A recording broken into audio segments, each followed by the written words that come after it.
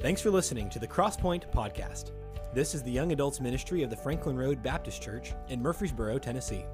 Here we desire to see this generation of young adults reached and revived with the gospel of Christ. We believe our generation has the opportunity to change the world as we know it. We'd love to have you join us on Sundays at 10 a.m. at Franklin Road Baptist Church. Our prayer is that our podcast will help you grow in your relationship with God. Enjoy the Crosspoint Podcast.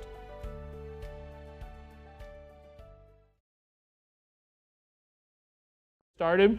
All right, if you're watching this, I don't need snacks during the middle of our time. We just played a game, and so those are up here for the remainder of the lesson. But we are going to be on lesson number 3 of the Christian Mind. We started this really about 3 weeks ago, but we're only on lesson 3.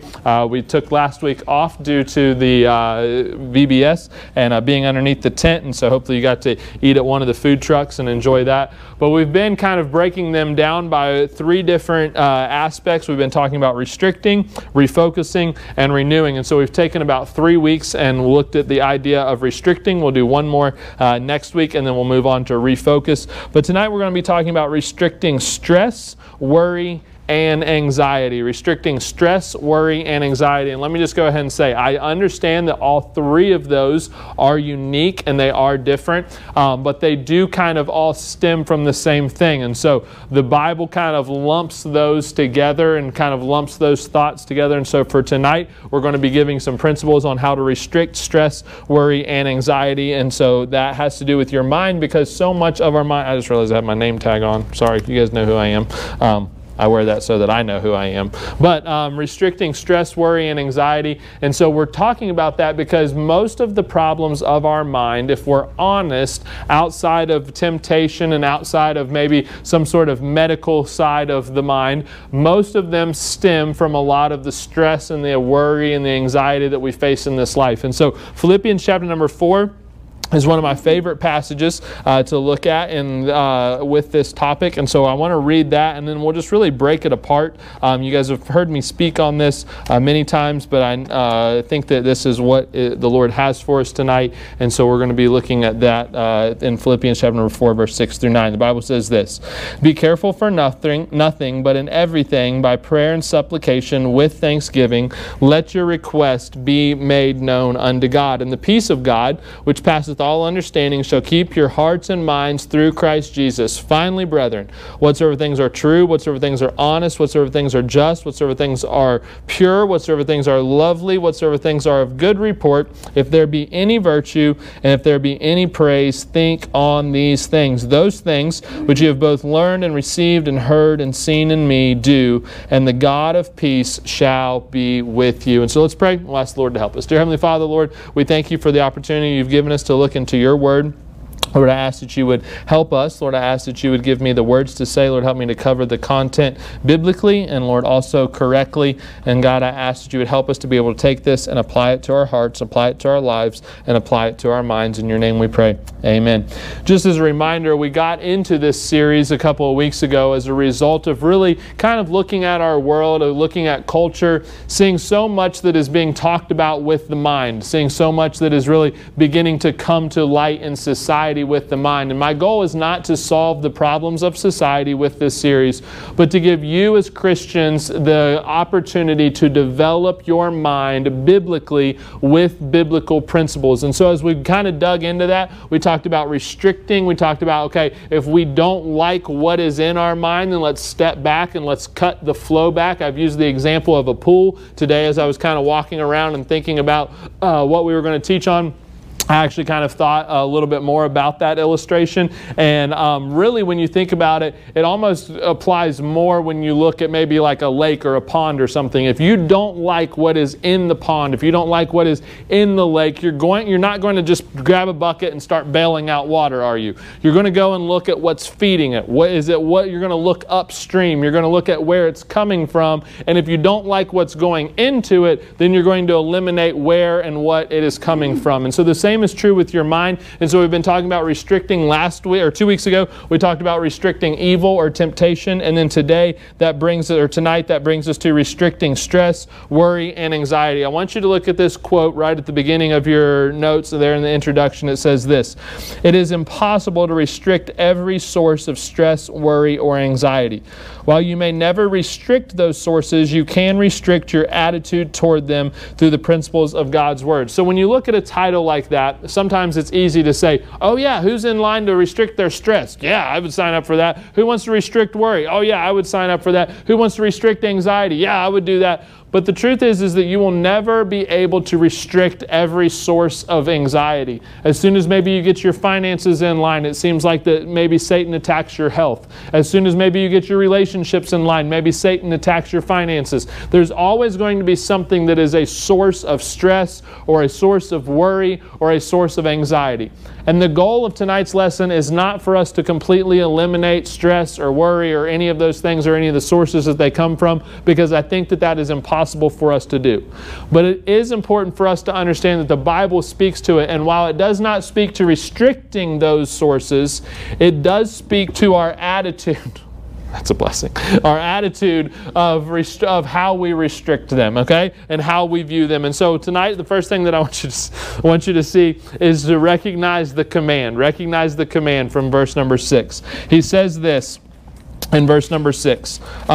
He says, "Be careful for nothing." I've explained this before in this class, but I like to remind you of it as often as I can. That word careful is not saying don't be cautious. It's not saying not to wear a bike helmet. It's not saying not to wear your seatbelt. It's not saying any of those things. It's actually the word full of care. He says, be full of care. Be anxious, be stressed, be worried. Don't be any of those things. He says, be careful for nothing. So here's what I want you to think about.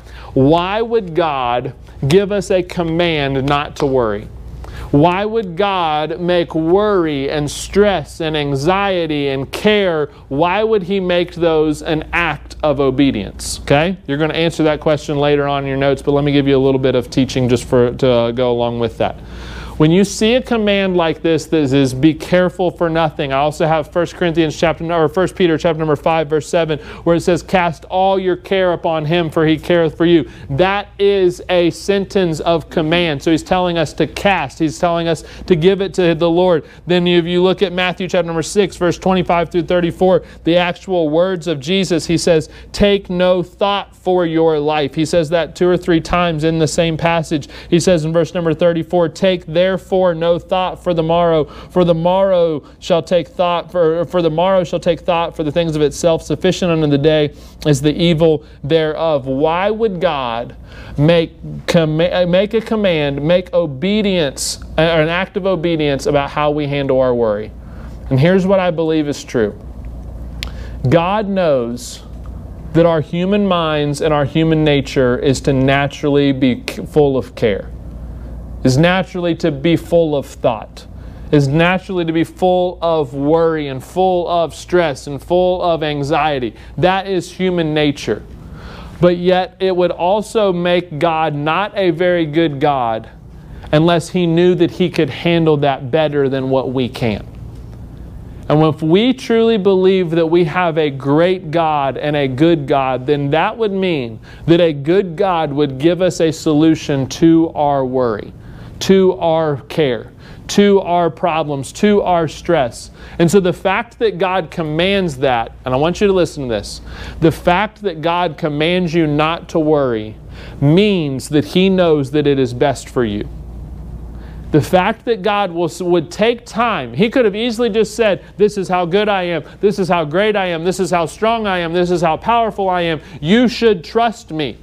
But the fact that He took the time multiple times throughout Scripture to teach us not to worry, to teach us not to stress, to teach us not to take thought for the things of tomorrow, when He took the time to do that, what He was doing was showing you just how good I am and the fact that I have your best interest in mind. So first of all, recognize the command. Be careful for nothing. Secondly, recognize the prayer. I want you to kind of put in parentheses or over to the side or however you want to take your notes there, but I want you to put over to the side, maybe even in your Bible, that this is the prayer of anxiety. The prayer of anxiety. You know, sometimes you read through the Psalms, and David has a psalm that obviously a human being or someone that was not inspired has gone back and added to maybe and given it a title. And so you'll see a prayer of repentance. You'll see a prayer of thanksgiving. You'll see a psalm of this.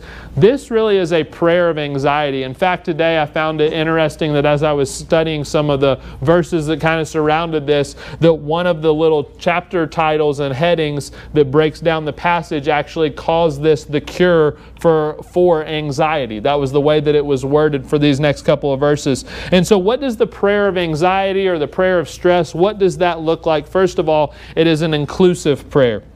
It is an inclusive prayer. It's inclusive because it is all-encompassing. It touches everything. You see that at the beginning of verse number 6 where it says, but in everything by prayer and supplication. So he says, these are not just the things that worry you. Sometimes I think that we don't talk to God about everything because we almost feel like that it's our job to do our best to solve it and then talk to God about it. But that's not what this verse teaches us. He says, but in everything. Meaning that you might think, well, I don't need to talk to God about this because there's been people before me that have figured it out. There's been people that after me, people are going to think that I'm weak. People are going to think that I don't know how to maybe manage my finances. People are going to think that I'm a bad person. People are going to think this. You worry so much about some of the details that you forget that God has commanded you to talk to Him about everything. So the prayer of anxiety is inclusive, meaning that it may mean that you feel like you're the only one who's struggling with worrying about this. It may mean that you feel like you're the only one who's stressed about this. You go and you sit in a college class and there's 200 people that are getting ready to take a test and 199 of them are confident and they're taking their pencils and filling in those little bubbles and taking everything, and you're sitting there scared out of your minds, okay? That's okay.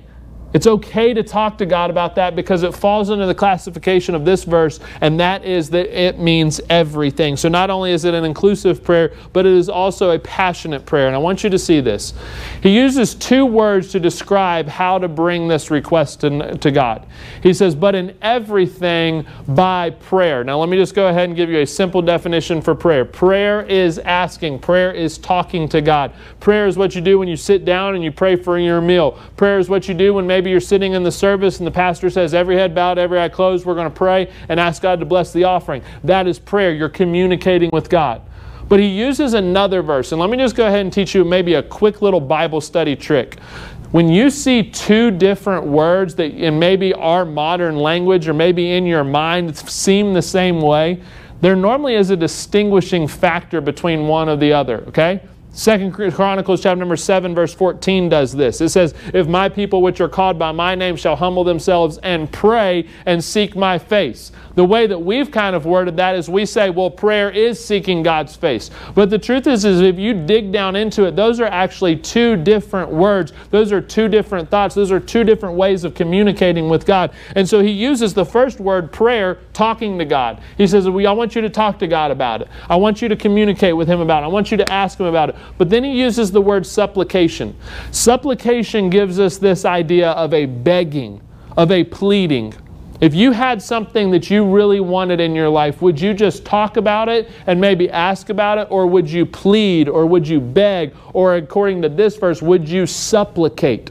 Would you want to have more of a passion for it? And the prayer of anxiety is not just inclusive, but it is also a prayer of passion to where you're coming and you're begging God for Him to do something. And then thirdly, it is a thankful prayer.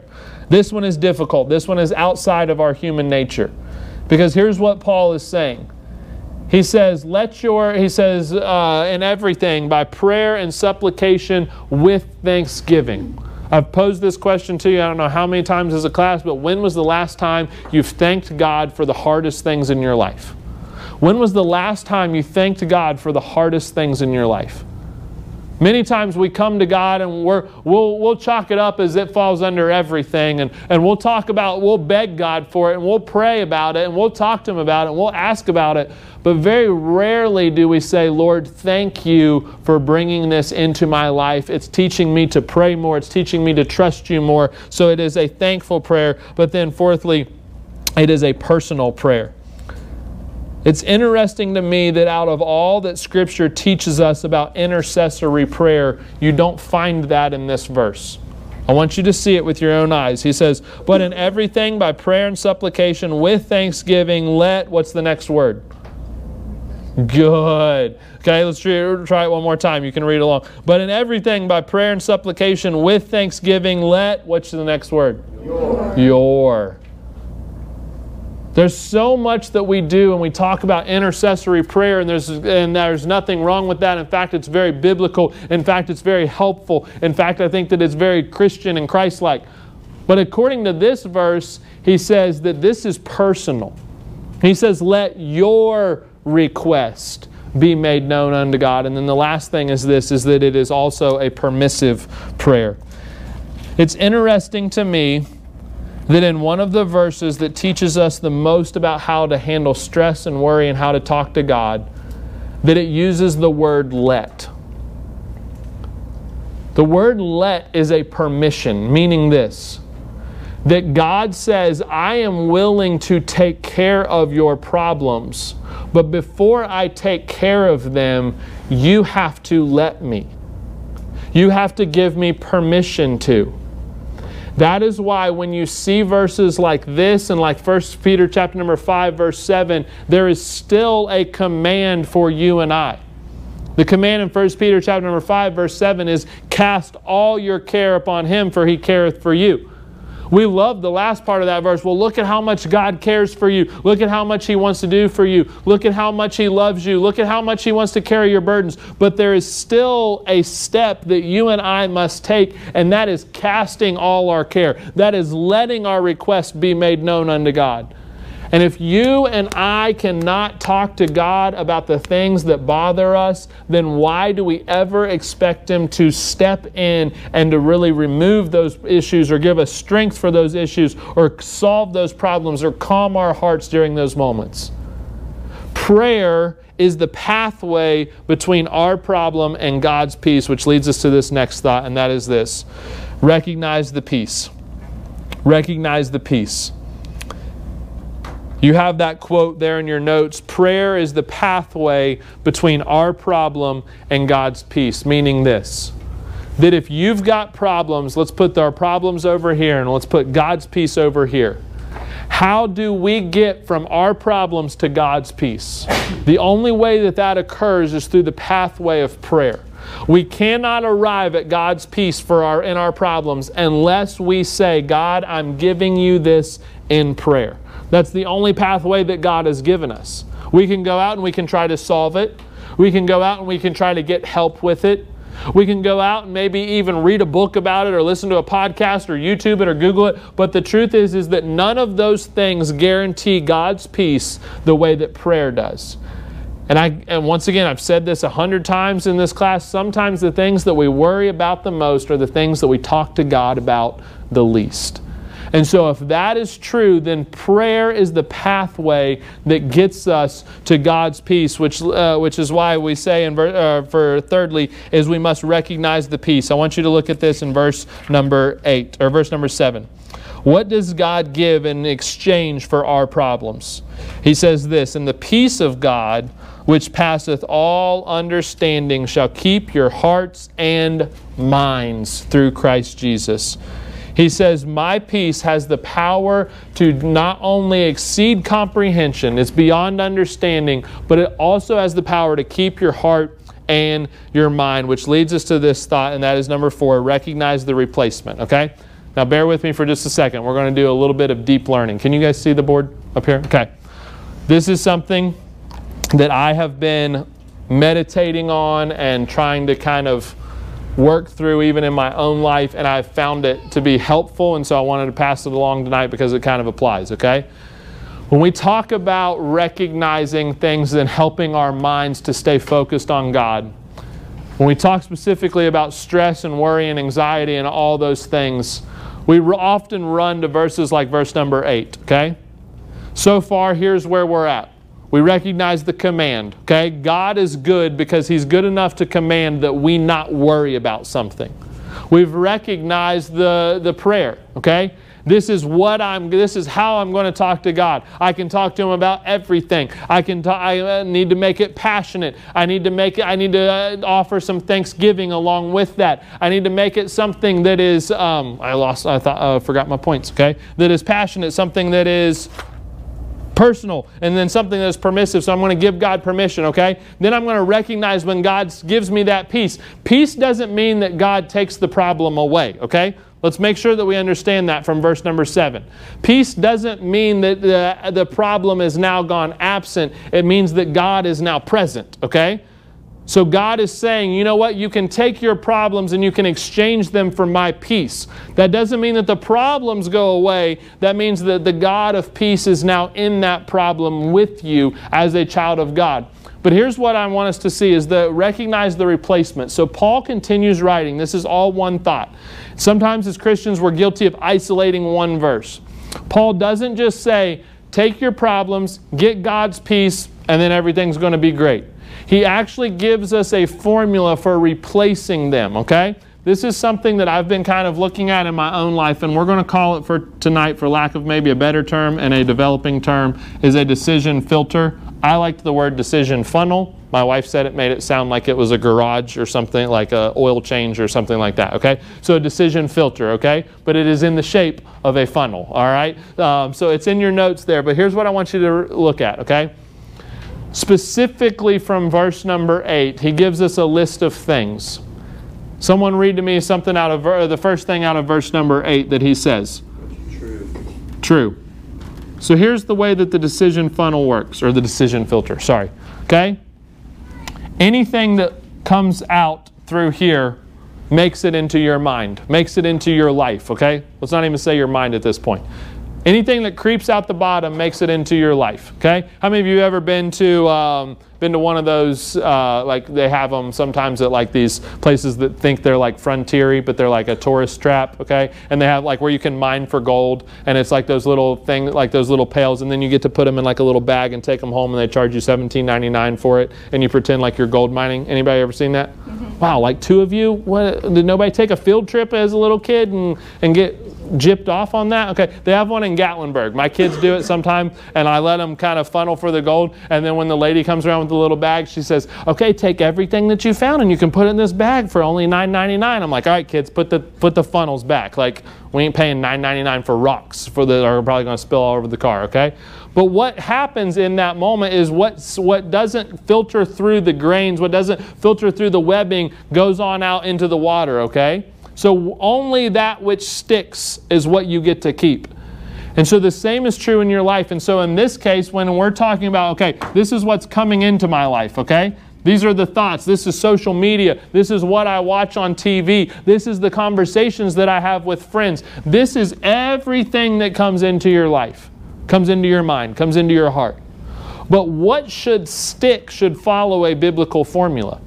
Meaning that you have to step back and ask yourself, is this true?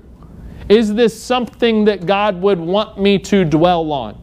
Is this something that is accurate and that is a biblical portrayal of what God wants me to do? Meaning that if I'm in a relationship with someone and they're telling me all these things that I'm not, or telling me how bad of a person I am, that's not true. That's not the way that God sees you. So we're already past that funnel. Meaning that we probably don't want to let that relationship get all the way into our life. If I'm watching a TV show that's maybe telling me something that I know biblically is not what God says is true, then we don't want to keep letting that into our life. What's the second thing? Honest. Once again, oh man, that would have been a perfect illustration for what I talked about a couple minutes ago, okay? True and honest are not the same words. They look like they're the same words for us, but the word honest is actually dealing with your character. It's I think I have the definition later on in your notes, and so you can go back and look at that. Is it honest? Does it have a good revere? Is it reverent? Is it respectable? Okay? That's what the word honest is looking at. So if it's not, then why am I going to keep letting that go in? What's another one? Just. Let's just start reading more. What's the next one? Pure.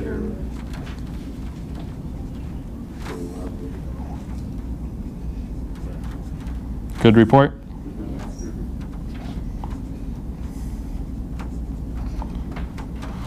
Do you see how that works? So now here's what we've got. When the things of this world come into our minds or into our hearts, how do we choose what we let stick? Well, I'm just going to watch this TV show because it's what's popular. It's what popped up on Netflix, okay? I'm just going to follow this person on social media because it's what everyone else is doing. It's because someone that I trust, someone that's a good Christian, told me that I should follow them, okay? I'm going to listen to this artist. I'm going to watch this TV show. I'm going to hang out with this person. All of that is coming into our lives, if they don't pass through this funnel, then why in the world would we ever let them get here to maybe our heart? Why would we let a TV show that's not true, that maybe isn't pure, that maybe isn't lovely, that doesn't hold a good report, that if someone found out that you watched it, oh my goodness, I can't believe they watched that. Why would we keep letting that creep all the way down into our lives? And here's what Paul is offering. He says, you can take your problems and you can exchange them for God's peace. But the truth is that as human beings, we're not very good at thinking about nothing, are we? Oh, well, I don't want to think about that. I'm worried. I'm stressed. Okay, I'm just not going to think about it. I'm not going to think about it. I'm not going to think about it. I'm not going to think about it. I'm just going to think about nothing. That's not how our mind works. And so Paul is not just saying, take your problems and get God's peace. He's actually saying, let's give you a framework to replace your thoughts. Let's give you something now where you can say, okay, I'm going to seek out something that's true. You know, one of the first things that I encourage someone to do when I'm maybe counseling with them or I'm talking to them, I tell them to pull out the notes on their phone and I tell them to go and find 5 truths. Between now and the next time we meet, find 5 truths that are true from the Word of God that you can apply to this situation. Why? Because most of what we struggle with is a lie. What is stress? What is worry? Worry is thinking, stress is thinking, anxiety is me thinking that I have to handle this on my own. Me thinking that I am in control of this outcome. Me thinking that I'm never going to be able to get out of this situation. It's me. That is a lie for the Christian. The Christian should be thinking, okay, how is God going to work through this? And so let's go and find truths that we can now train our mind to say, you know what, when this situation comes, I'm going to go and do this. And so then the last thing is this. Not only must we recognize the replacement, but the last thing is this, recognize the example. I want you to see this. I don't know that I ever understood the linking of this verse number 9 to verse number 6 until today. Here's what the Bible says. Those things which ye have both learned and received and heard and seen in me do. So what's he saying? He says, here's my example. Here's what I taught you. Here's what here's how I want you to live. Here's what you've seen in me. I want you to do that. Well, what do you get in return? And the God of peace shall be with you. I have this quote in your notes there, that obedience eliminates additional stress. You don't have to raise your hand because it's not air or dirty laundry night, okay? That's next week. I'm just kidding. That's not any week, okay? But how many of you've ever done something, you've maybe disobeyed God, and maybe it's even like intentional, okay? And all of a sudden, there's consequences that come along with it. There's maybe a feeling of guilt. There's maybe some frustrating things that happen in the course of the day. You go through something to where now all of a sudden, as if life wasn't stressful enough, now you've disobeyed the God of the universe and have to deal with some consequences as a result of breaking His law, okay? Anybody ever been there? Don't raise your hand again. Just maybe, do your eyebrows, okay? But obedience, or if we could say it like this, disobedience has a way of adding additional stress into our lives, doesn't it? Same way that it happened when you were a child. You disobeyed, what happened? There were some consequences that came with it. It would have been much more convenient to obey and just go outside and play, wouldn't it? But instead, when you chose to maybe have a bad attitude, guess what? Now your disobedience has caused some inconveniences, hasn't it? And the disobedience that you face with God The disobedience of maybe sin that's in your life, the disobedience of maybe choosing to do something rather than what God wanted you to do, the disobedience of living outside of God's law, okay? Those add additional stress into your life. And all of us would be willing to admit that just the day-to-day stress is probably enough. Just the day-to-day of like having to make payments on a house and make rent and go to work and hang out with people who maybe make me mad at work or whatever, okay? All of those have enough stress as it is. So why would we add insult to injury by basically saying, you know what sounds like a good plan today? I'm just going to choose disobeying God. Because what Paul is saying is this: don't add stress to your life by choosing to disobey. The things that you have seen in me, the things that you have heard from me, the things that I have taught you, I want you to do those things. Why? Because the God of peace shall be with you. And so with every head bowed and every eye closed, we'll pray, and we'll get into our application questions. Dear Heavenly Father,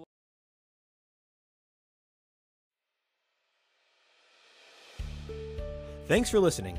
If this lesson is helpful to you, feel free to share it with someone else or let us know by emailing us at crosspoint@franklinroad.org. You can also check us out at FRBC_Crosspoint on Instagram and Twitter. We look forward to connecting with you again soon.